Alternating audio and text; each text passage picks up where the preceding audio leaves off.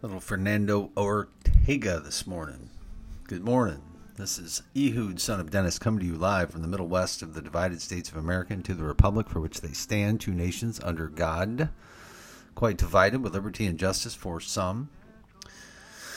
And locally here last night, we actually had a really good meeting of a board that I'm a part of, and it was pretty neat, actually. Very amicable, very respectful. Nobody was yelling at each other. And so it's possible. It's possible to be that way. And I hope that our political leaders can get to that point. Although, I don't know. I don't know if anything can fix Washington at this point. There's a core rot in Washington that very few seem to want to fix. Just like when we see the Arizona election, and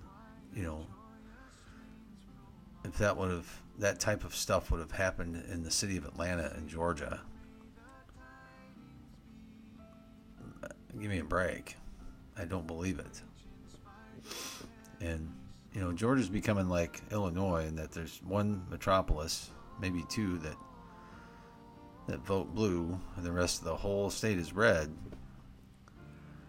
And yet, you get a result the way in which you do. And I don't believe that for a minute. I don't trust those Dominion machines, for one, that are part of our voting process now. I think the name of that company is what it is, Dominion Systems. So who's taking Dominion? And it's not the voters. It's people in charge. So there's a lot going on in the world today. There was a lot going on in Paul's time. There was a lot going on 4,000, 5,000, 6,000 years ago, when things were created, and then there was a flood. And then we had a man called Abraham, and he had a son named Isaac, and then a son named Jacob, who became Israel and the nation of Israel. And the folks that call themselves Jewish today are part of that people group. They're not a different race. They are a different people group. They're a different culture. They're from a certain lineage. Because ultimately, we all go back to one pair. A man named Adam and a girl named Eve. And then subsequently, a man named Noah and his wife. And his family, who came through the other side of the flood. So, we are reading through the Bible. Here at It's a Religion, we start with the Bible as the Word of God, as the truth, as the ultimate authority in life. And it speaks to every issue. It does not leave anything out. It may not give us a clear vision or purpose or intent in certain things, but it certainly gives us enough principles to go by to figure things out, what's right, what's wrong, what is depravity and what's not. And we're seeing depravity in the open now, being promoted as right and good and justified.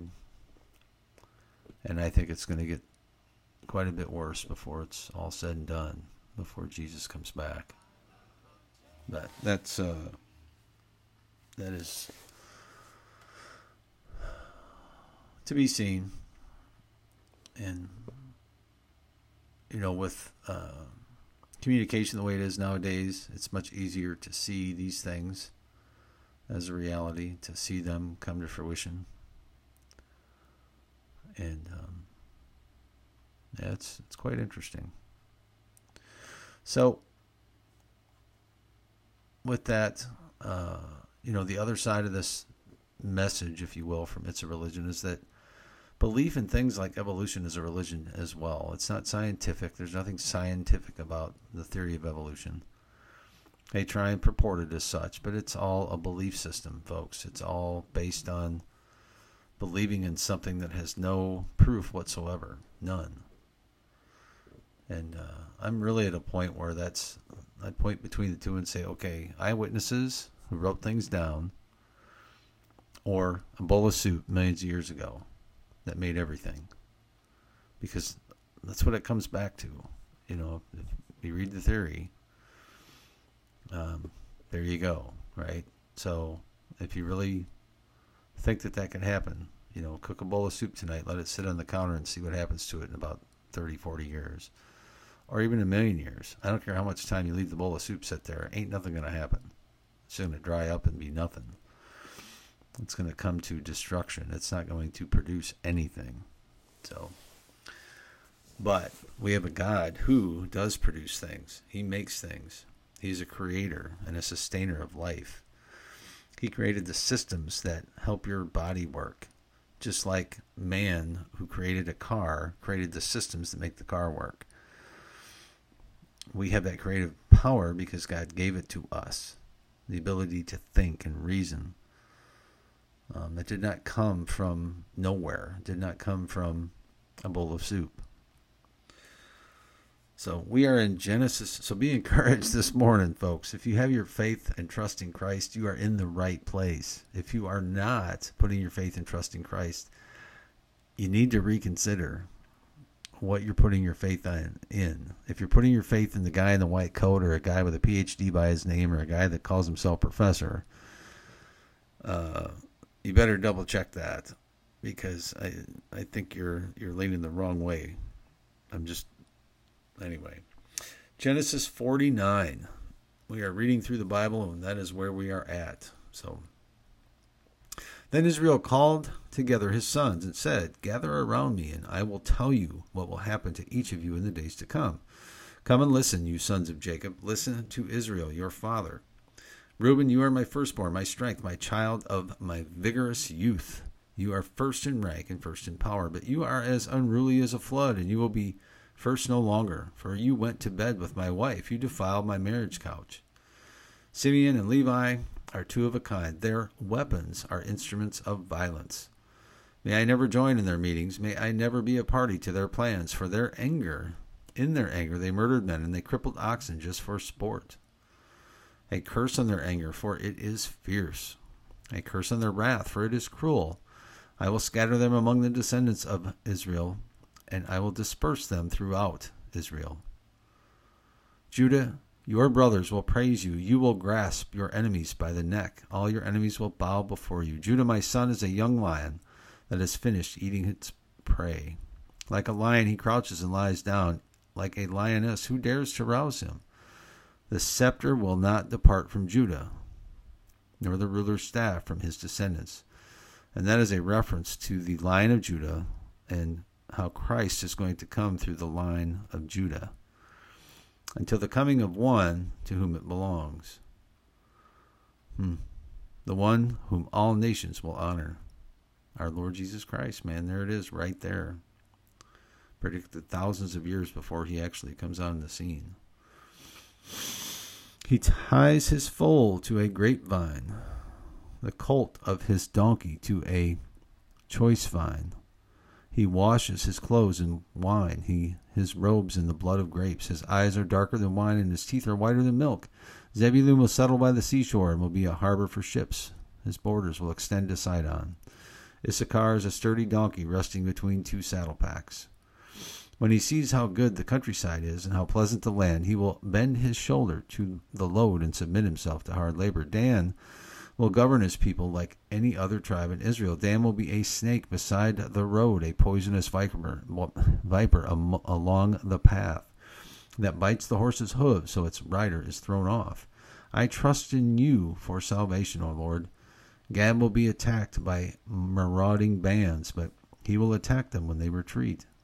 Asher will dine on rich foods and produce food fit for kings. Naphtali is a doe set free that bears beautiful fawns. Joseph is a foal of a wild donkey, the foal of a wild donkey at a spring, one of the wild donkeys on the ridge. Archers attack him savagely. They shot at him and harassed him. But his bow remained taut, and his arms were strengthened by the hands of the mighty one of Jacob, by the shepherd, the rock of Israel. May the God of your father help you. May the Almighty bless you, and the blessings of the heavens above, and blessings of the watery depths below, and the blessings of the breasts and the womb. May the fatherly blessings on you surpass the blessings of my ancestors, reaching to the heights of the eternal hills. May these blessings rest upon the head of Joseph, who is a prince among his brothers. Benjamin is a ravenous wolf, devouring his enemies in the morning and dividing his plunder in the evening. These are the 12 tribes of Israel. And this is what their father has said as he told his sons goodbye. He blessed each one with an appropriate message. Then Jacob instructed them, soon I will die and join my ancestors. Bury me with my father and grandfather in the cave in the field of Ephron the Hittite. This is the cave in which the field of Machpelah near Mamre in Canaan that Abraham bought from Ephron the Hittite as a permanent burial site. There Abraham and his wife Sarah are buried. There Isaac and his wife Rebekah are buried. And there I buried Leah. It is the plot of land and the cave that my grandfather Abraham bought from the Hittites. When Israel had finished his charge to his sons, he drew his feet into his bed, breathed his last, and joined his ancestors in death.